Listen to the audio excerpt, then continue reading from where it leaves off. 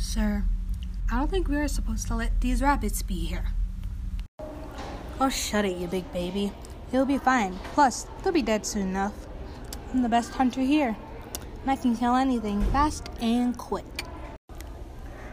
Well, still, what if they make more rabbits? Won't the people here be mad?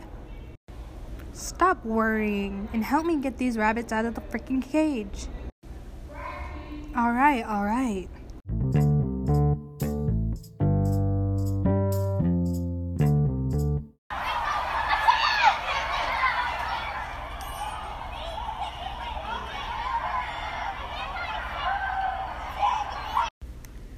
Hey, Quinn. Hey, Elizabeth. What you up to?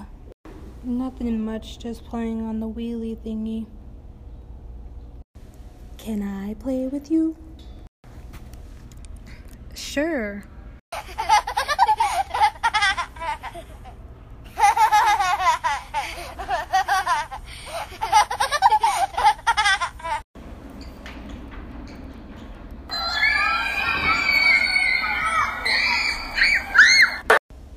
What was that?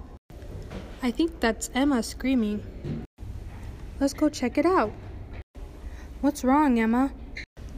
I saw something weird. What are you talking about? Over there. What is that? I don't know, that's why I screamed. Well, let me go get my mom. What's going on, sweetie? There's a weird animal over there. What animal? Just come look. Oh my. Honey, come look. There's a, I don't know what it's called. Holy smokes, that's a rabbit. Yeah, that's what it's called. But what's it doing here?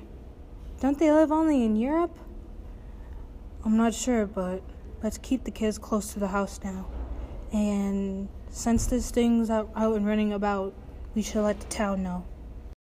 As time went on, the rabbit population grew and grew and grew. It grew so large that since they are vegetation eaters, most of the native plants to Australia were wiped out. The rabbit population wasn't even supposed to be there, but because of one person's decision, it ruined the human environment and everything around it.